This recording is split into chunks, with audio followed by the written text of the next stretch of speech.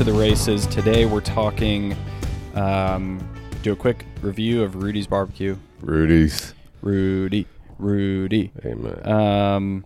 We're going to talk about an article that we both read called The Six-Way Fracturing of Evangelicalism that must be kind of going around because a good friend of mine sent it to me a couple months ago. Yeah, and then I had a friend of mine send it to me this week. So I'm thinking it's probably popular going around. But really, when we talk about this article, this is not like we poured over the article and some big response. Is more of a rant. Okay? Yes. And this may be a repeating segment as we try to figure out what our staple segments are, which is a time that we can just kind of riff and rant a little bit. Maybe that's what it'll be called, riffing and ranting. I like that. When we riff and rant. So listen, if we read the article again and then in a couple of podcasts issue a retraction, don't be surprised, okay? But it's kind of like a first impression. If you caught us off guard on a Sunday morning and said, hey, have you read that article? And it's like, yeah, I read it Tuesday. Here's my quick thoughts. Yeah, that's good. And then we're going to kind of segue from that and talk about the gospel on the ground and a particular fruit that really relates to everything we're going to talk about with the article about why the fruit of keeping the main thing, yeah, which is the gospel, the fruit of that in actual community on the ground, how it affects relationships, how it affects local churches. Divisions are running in the local church. This is on our mind because this is our world, yeah, as pastors. And so, anyways, Rudy's. So that's what we're going to do today. So I had the turkey. Quarter-pound turkey and quarter-pound brisket, moist, bark, so good, and the beans. Oh, Rudy's is like, if you like barbecue and you know that you're going to get great quality barbecue every single time and you don't want to chance anything and you just you're in the mood for barbecue, you're hungering for barbecue, and you want some really good stuff. Rudy's is just easy a go-to place. Easy go-to place for me. Yeah. Super consistent. Rudy's has been my favorite since high school. When I was in high school, I don't think as around as much. For my birthday, my dad, I remember, drove 30 or 45 minutes to go get some for me for my birthday. Yeah. I think it's a lot more popular now, but so I've been doing that, and I'm pretty loyal. You know what I mean? When I find my thing that I like, it's kind of like, too.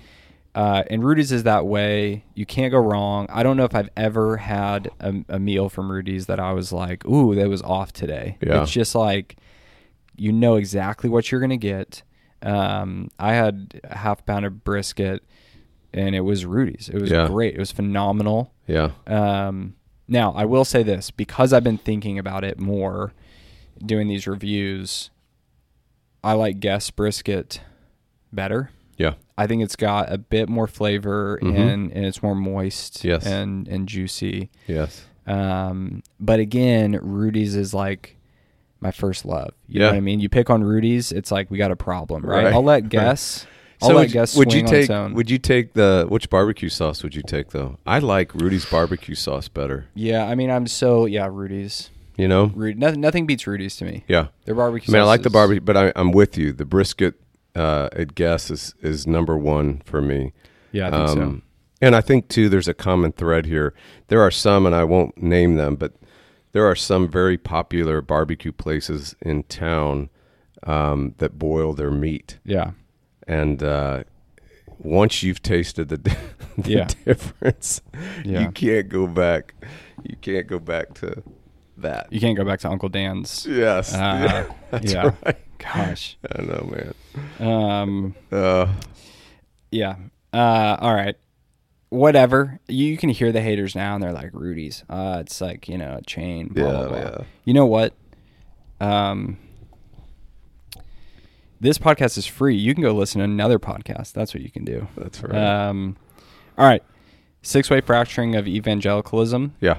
By Skylar Flowers. This is on, I think, Christianity Today's website, which I like. I never go there. I just had this article sent to me. Very well written, clearly researched article. Essentially, the article is trying to observe what's going on with the fracturing of evangelicalism. Right. So they state that, quote, evangelicalism is fracturing. And so they try to dive into why and really what the fracture lines are, what the fault lines are. Yeah. So they say we're in a season of self-sorting, kind of sorting out essentially what we unify over in the church. And so we're going to probably hit two main points here as we kind of riff and rant on this, but we'll kind of start with this quote and then you can kind of go. Yeah. They say, quote, the reality is that while many in the evangelical movement thought their bonds were primarily or exclusively theological or missional, many of those bonds were actually political, cultural, and socioeconomic, end quote. So they say that, quote, where people will continue to self-sort themselves into the type of church that best fits their animating and core concerns, end quote. So point being, and then I'll let you kind of riff. Yeah. They basically say, a lot of the evangelical movement thought its, quote, core concerns were theological or missional. However, people in the evangelical movement world are finding really their core concerns are political, cultural, socioeconomic. So give your thoughts. Yeah, we're ranting and riffing, correct? I absolutely disagree with that. I disagree with it because it seems to me that the church is exactly fracturing over the mission and message of the church. Mm-hmm. So in his language, that would be theological, missional. It seems that cultural, political is the occasion. And it's interesting that the way he's writing actually seems to be making a case that he is more thinking politically, socially, culturally, as opposed to the mission and message of the church. So I would say the mission and message of the church is really, really clear, and it's about one thing, and that's the gospel. And one thing that's absolutely certain in today's culture in the church is that we're not clear about that. Absolutely not clear. We would say things like the mission and the message of the church has turned into many multi-formed expressions of law. Big L law, if that happens to be God's law, or the little L laws of life, which you make up your own, or the culture determines one of their own. It seems to me that CRT and race have become the new mission and message of the church. And so that's a theological issue. That's a gospel issue. And so in the world of law and gospel, that mission is law. And it may or may not even be God's law. We would probably argue it has nothing to do with God's law. It actually has something to do with a CRT version of what law is, and justices and injustices. So right from the beginning, when I read this, first I thought, when I first saw the title, I said, yeah, that's what Vody has said. So it's kind of taking that language, building on it. But Vody wrote a whole book that evangelicalism is actually fracturing over what is core concerns, law gospel issues. And this guy is arguing that it's not core concerns, it's sociological, political. So definitely disagree with that. And I think he doesn't help his case because he doesn't push into what are the core realities of the mission and message of the church. So those are never defined. They're lamented that we're not unifying or dividing over them, but then in that article we don't even know what that is. And then the only evidence and the only exposition that's being written and described and bemoaned and lamented is political, social, economic realities. So that's my take right off the bat. Yeah, I mean, I think that, and I don't necessarily know exactly what the author, Schuyler, which I don't know if it's a guy or girl. Do you know? I don't know. I don't care. You were saying he or she, the author, I'll say the author, it seems like, and I wonder this, if it's almost like, no, we all do think that the mission and the message is this, but we have just it's actually not the top priority. Right. It's actually not the core concern. Really, the top priority is this. And I think what you're saying and what I agree with, and especially if the purpose of the article is to even communicate this, is what I do see is, well, wait a minute. It's not just that we agree on the message and mission, but prioritize it differently. I would say no, and I'm agreeing with what you're saying. Actually, I'm finding that I think that there are fracture lines regarding what our message is and what our mission is among groups that we have thought for the past decade were in agreement. Yes. So we know that in the church there are fractures and there are divisions regarding what the principal message is and what I would use the Bible's language, 1 Corinthians 15, what is of first importance, okay? We've known that, right? Lots of different churches, denominations, whatever. But among groups in the past decade that seemed to be on the same page of the first things, of what's of first importance, that's where we're seeing these fault lines, to use Vodi Baucham's language. Vodi Baucham, author of Fault Lines, pastor, missionary. There seem to be fault lines there among in the actual message. What is of first importance in our message? What is the mission of the church, right? Like I've heard the church mission be described as essentially the spearhead is works and works of justice. And yes, we preach the gospel along with them. Mm-hmm. Well, the same people saying that that's the mission of the church and that's the best way to describe it 5-10 years ago would have said, no, the mission of the church is the spearhead is to preach the gospel and do works of justice and mercy as we do that. Yeah. So it's like, oh, that's interesting. As the fruit. The missions, the whole way we think about the church's missions seems to have changed. Yes. There seems to be fractures there. There seems to be fractures even in terms of like, okay, well, I'll hear certain people explain the cross of Jesus using really common social justice terms, and I go, well, I don't want to throw the heresy stone like without it being very clear, right? I'm not that kind of guy. But I go, whoa. What do you mean by that? Yeah. When you said that about the cross in chapter 7, what did you mean by that? Yeah. Are we drifting from substitutionary atonement here? Are we drifting from the propitiation? Are we drifting from what the gospel is? Yeah. So anyway, whether that's kind of what this is saying, it seems to be maybe implying that. Yeah. And also I'll just say this as I riff on this first point, and then I'll throw it back to you. Yeah. That, we say things like, and I was saying this before we hit the record button, we say things like we're dividing politically, we're dividing culturally, we're dividing socioeconomically. I would take issue with that because it's easy to say certain things like that. And this is not a shot at the author. This is a very well thought out, intelligent, article. But it is easy to say things like that, and kind of no one asked any further questions. Like, can you show me an example of that? Mm-hmm. I would be hard pressed to be able to find a church that has somehow divided along like income levels. Right. I don't know. Right. Right now in our city, if I went to the nearest 10 churches, or just pick I'll let any human pick 10 random churches. Yes. I am extremely confident that 10 out of 10, I will be able to find not just one person in every income level, right? Yeah. But like whole groups. Yeah.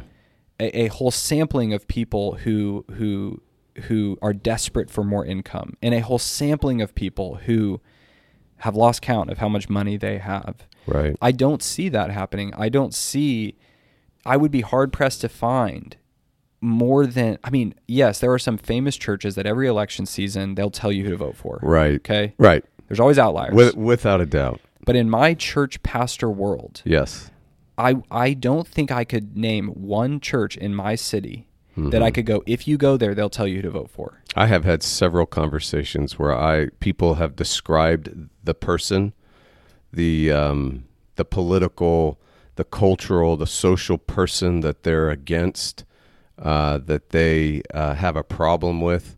And literally I've said, I don't know anyone like that. Yes. I don't know any church that has an American flag behind their pulpit. Yeah. I don't know any church that's engaged in this Christian nationalism that you're talking about. I don't know people that you're talking about. And so I wonder again, certainly that would be called a straw man, right? You create this thing, this caricature that doesn't exist, and then you dice it up, right? I'm not saying that that's what this person is doing, but I am saying, if we're riffing, right, that a lot of that is going around. Yeah. And it's interesting to me that it's always in one political direction. Yeah. So the people that are actually decrying and lamenting the Christian nationalism or the fundamentalistic conservative, whatever it is that they're ranting against, are themselves political activists. They're just in a progressive way. Yeah. Right. And again, that is very disingenuous. And to argue and look at the world through a racial, cultural, political lens, and what did you say? Self-signaling, not self-sorting. Self-sorting. Yeah. That they're self-sorting that way, and then the article is itself doing the same thing is really quite interesting. Yeah. Yeah, I mean, that's where I kind of reading into this, and I see the hop, skip, and jump that can follow it. Yeah. The article, in my opinion, does not do this, but I see it happen all the time where there's this hop, skip, and jump to that there are only certain socioeconomic groups that if they all banded together in an exclusive church, we would not condemn them. Right. So if for instance, a bunch of I don't know. I'm trying to think of something like without offending anybody. Yeah, without like if lower income, if a bunch of lower income people got together and said we're going to do a church, the broader culture wouldn't be like that's so exclusive. Right. If a bunch of rich people did that, we would go that's exclusive. That's exclusive. Right. We condemn that. Right. It's this weird double standard. So there's this hop, skip, and a jump. That sometimes you go, are you kind of implying that maybe the rich, and I'm just using the socioeconomic kind of the income level to get really specific, are you kind of implying that maybe like the rich are kicking out the poor? Right. That the rich are drawing dividing lines? Because in my church, we have wealthy people that if you're going to attack and say there's something inherently wrong with them or that, we gonna have problems. Yeah. And we have people in our church that need financial support and they are struggling. Yeah. And if you attack them because of that, we're going to have problems. Yes. Right? Right. So anyway, I think this is where I'm riffing and ranting to make my long-winded deal come to an end is I think that the fracturing lines are a bit more specific, and I agree with you. I think that by and large they are along the lines of CRT and this new, Cynical Theories, great book called Social Justice Theory. Yeah. I think that's where it's at. Without a doubt. Whether it's stated and conscious or it's subconscious right now, and it's an ever elusive, ever evolving idea, this world. These theories are ever evolving and ever elusive.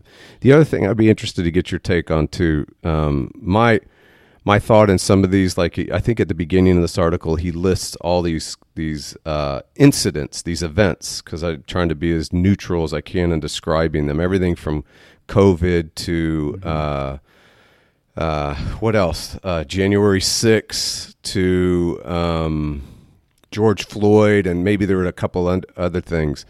But a lot of these events are being interpreted, right? Are being seen, and everyone is dividing over a cultural, political lens, right? But I wonder how much of it's moral. Mm-hmm. I wonder how many of these events are not to be seen politically. They're actually to be seen morally. Mm-hmm. Like, was that evil or not? Yeah. Is this a moral issue, what's happening on our border or not? Mm-hmm. Not just what do conservatives say about the border? What do Democrats say about the border? Or conservatives, progressives? But is what's happening down there, is that a moral thing going on down there? Is the human trafficking and the drug realities and the the ownership of properties of folks that live in that area and those towns being overtaxed. Is this a moral thing or not? Or are we only to interpret it in a political, cultural thing? Right. What happened to George Floyd? Was that a moral thing, or was that a purely political, racial thing? What happened? Right? We can go through all these type of things. So I also want to rant over many of the things that are happening in our society. Well, even what's happening in Afghanistan. Is this moral or not? Right. If it's moral, put your dadgum politics aside, right? Have the guts and the courage to actually call it what it is. And to be able to say, for instance, in certain events, you could be interpreting it through a particular justice lens, right? So then it goes back to, well, how do we know if it's moral or not? And that's where we go back to God's law, and we go back to what's written not only on the human heart, and it's the very spiritual fabric of the universe, but God tells us this is the moral fabric of the universe. Are those things being decimated? That's injustice. Are those things being violated? That's where it's a moral issue. So I think, too, we need to possibly bring a little more of that into some of these events, little less of your political, ideological, critical theory, social theory, whatever lens. Well, and again, that begs the question of going like, again, I don't know what the article assumes, but is there an assumption that we all are in agreement over the mission and the message? We're just putting politics over it. And so even that begs the question of like, well, maybe we're not clear. Maybe we're not near as clear on the message. To get specific, maybe we're not very clear on what is God's law. What is justice? Yeah. What is God's gospel? And maybe we're not very clear on the mission. Is the mission of the church, is the spearhead of the mission of the church the law and moral transformation, or is the spearhead mission of the church the gospel and the proclamation of the forgiveness of sins by the life, death, and resurrection of Jesus? So that's kind of what I think we're in agreement riffing here, is going, hey, I think we need to take a really, really hard look at what do we think is of first importance when it comes to the message of the church, and what do we think is of first importance when it comes to the mission of the church. I think that will help sort out a lot of what is actually fracturing, where is it fracturing, why is it fracturing, and it gets into to the solution. For time's sake, very quickly, we'll segue into kind of talking about the gospel on the ground and really almost kind of end positive here with what we think and also experience in our own church. But they say that this fracturing need not be viewed as wholly negative. I think this is kind of where you come from, and I too, a little bit of going, is this article almost being written to do what it almost simultaneously is kind of condemning, which is it's almost trying to sort and saying we're self-sorting and this isn't all bad. Right. And I would go, man, I mean, yes, the church is going to be divided in these ways until glory, right? We're going to have differing views on different things. But I would go, man, most of what I see with this fracturing and these fault lines and these divisions is just a lot of times not civil, not respectful. Most of what I see is wholly negative. Most pretty of what toxic. Pretty messy, pretty nasty. Yeah. Like you think of like, you know, a letter that you and I have received in the mail. Like it's not like this real respectful, like, oh, this is just kind of this self-sorting. Yeah. No, it's kind of quickly devolved into, hey, where's the gospel? Yeah.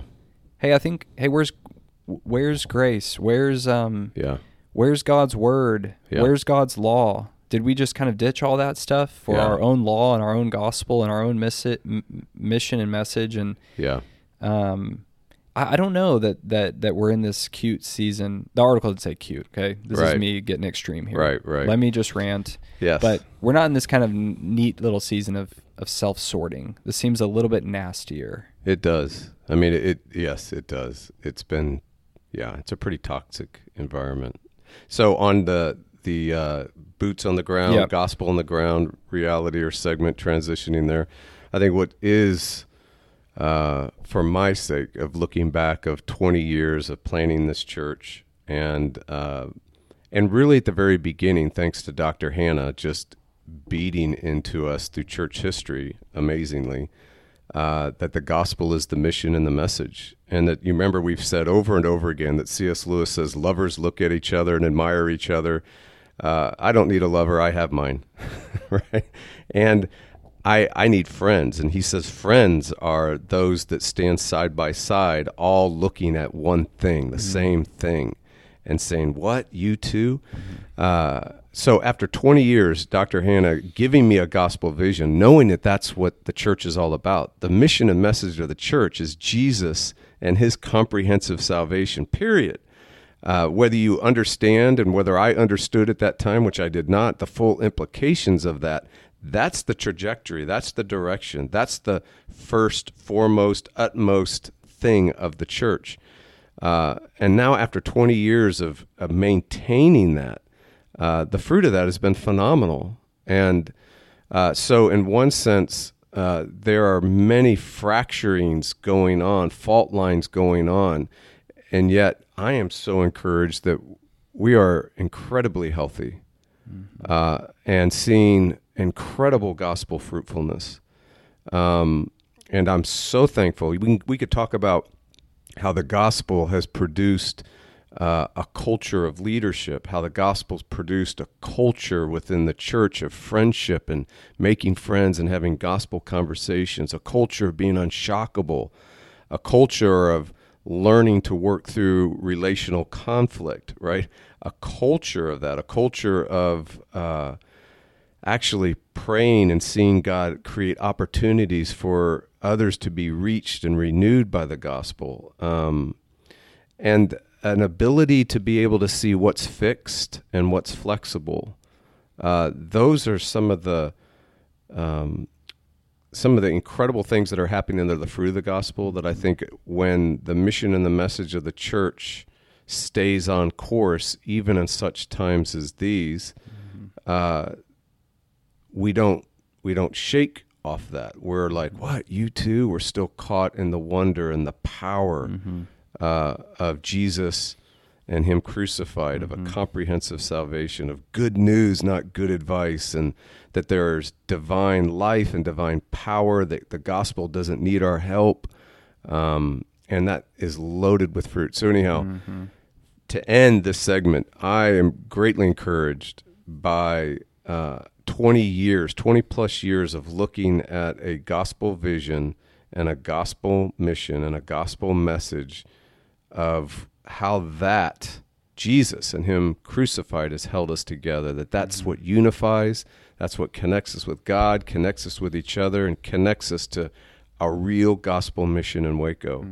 And anyhow, final thoughts. Yeah, I know for me, I experience the gospel on the ground and the real power of the gospel on the ground when it's not just the thing that got me in the kingdom, way back when, that I've kind of forgot about, but when we all are keeping it of first importance, holding fast to the word of life. This is something the New Testament just talks about again and again. It's of first importance. We hold fast to the gospel. Like, this is a very specific example, but there are conflicts you can have in the church and disagreements you can have in a local church, like real people in a local church, not beefing on Twitter, but like actually talking in person. There are conflicts that can go really south where it doesn't reconcile, it doesn't end in peace. And in my experience, a lot of times it's because we seem to be looking at two different focal points. Yeah. There seems to be two totally different objectives in our anchor. Like, if we have the same focal point, we can figure out how to kind of keep moving on the path together. Yes. But a lot of times in kind of the more sad and disappointing conflicts and breakups that inevitably happen in local churches, a lot of times I go, man, what was a common denominator? What seemed to be like a fundamental piece to why that went that way? And I go, man, I think we were looking at two different things. I think that one party thought that in this thing, somehow the gospel is of first importance. Somehow Jesus and his grace is of first importance in this issue. And the other one maybe would say that, but certainly didn't act like it, right? Now, on the flip side, there are people in our church that will talk to me or email me, and they'll have a disagreement about something. And it could be something big, significant, but they're gospel people. And they will be able to present that disagreement in such a respectful, tender, gracious, gentle way that honestly, like their disagreement could be like, hey, Colin, you're the dumbest person I've ever met. And I would be like, honestly, I think you're right. Right. You know, like, Right. do you want my position in the church? Like, what do I need to do now? You know? Right. But because it's like, hey, we're both looking at Jesus. We might have totally different viewpoints on this thing. Yeah. But like we're on the same team. And so before all of it, we're fiercely committed to figuring it out. Whatever it is, we just know, hey, we both believe in Jesus. We both have the same message, the same mission. We agree on what the spearhead of the mission is. Yeah. And so we're just already committed to him, to the gospel, and therefore to one another, to loving each other, to forgiving each other, to being gracious. And those kind of conflicts, man, somehow they end up working out. Yeah. I mean, it's so good. So good. Yeah. There's this freedom that the gospel gives to actually allow us to disagree and still be friends. Yeah. And so that's where I wonder, where's that missing piece today in the church, right? Of course, we're going to disagree on a lot of this stuff. You could disagree politically, right? I mean, there could be a church that is gospel-driven, that's mission and message is the gospel, can have differing political opinions and preferences in the same church. Yeah. Differing cultural positions and preferences in the church. Differing socioeconomic and racial, right? That is what a gospel church does because the gospel is what unifies us. But what I'm finding, what I think is being exposed today is that the gospel is not the mission and message of the church. That's why we're fracturing. Yeah. Yep. We're fracturing over law. We're not fracturing over gospel. Well, we are, because if we don't have the gospel, the law immediately, however it's defined and however it's employed and whatever the latest mission and message is today, according to the latest theory or ideology or political platform. We'll end with God and his word. I think this will be good. That's good. 1 Corinthians 15, Paul says, "Now I would remind you, brothers, of the gospel I preached to you, which you received, in which you stand, and by which you are being saved, if you hold fast to the word I preached to you." Wait, did it say being saved? Is that present tense? Yes. Present tense. Received, past, in which you stand, present, by which you're being saved. Moving into the future. Verse 3, "For I delivered to you as of first importance what I also received, that Christ died for our sins in accordance with the Scriptures." By the way, Paul's saying this to people who already know these facts. Right. They already believe them, actually. He's saying this to Christians. He's saying they not only know them intellectually, they believe them. And he's saying, let me remind you again. Why? Because it's of first importance that Christ died for our sins in accordance with the Scriptures, that he was buried, that he was raised on the third day in accordance with the Scriptures. And he goes on. So that is what is of first importance for the message and the mission of the church.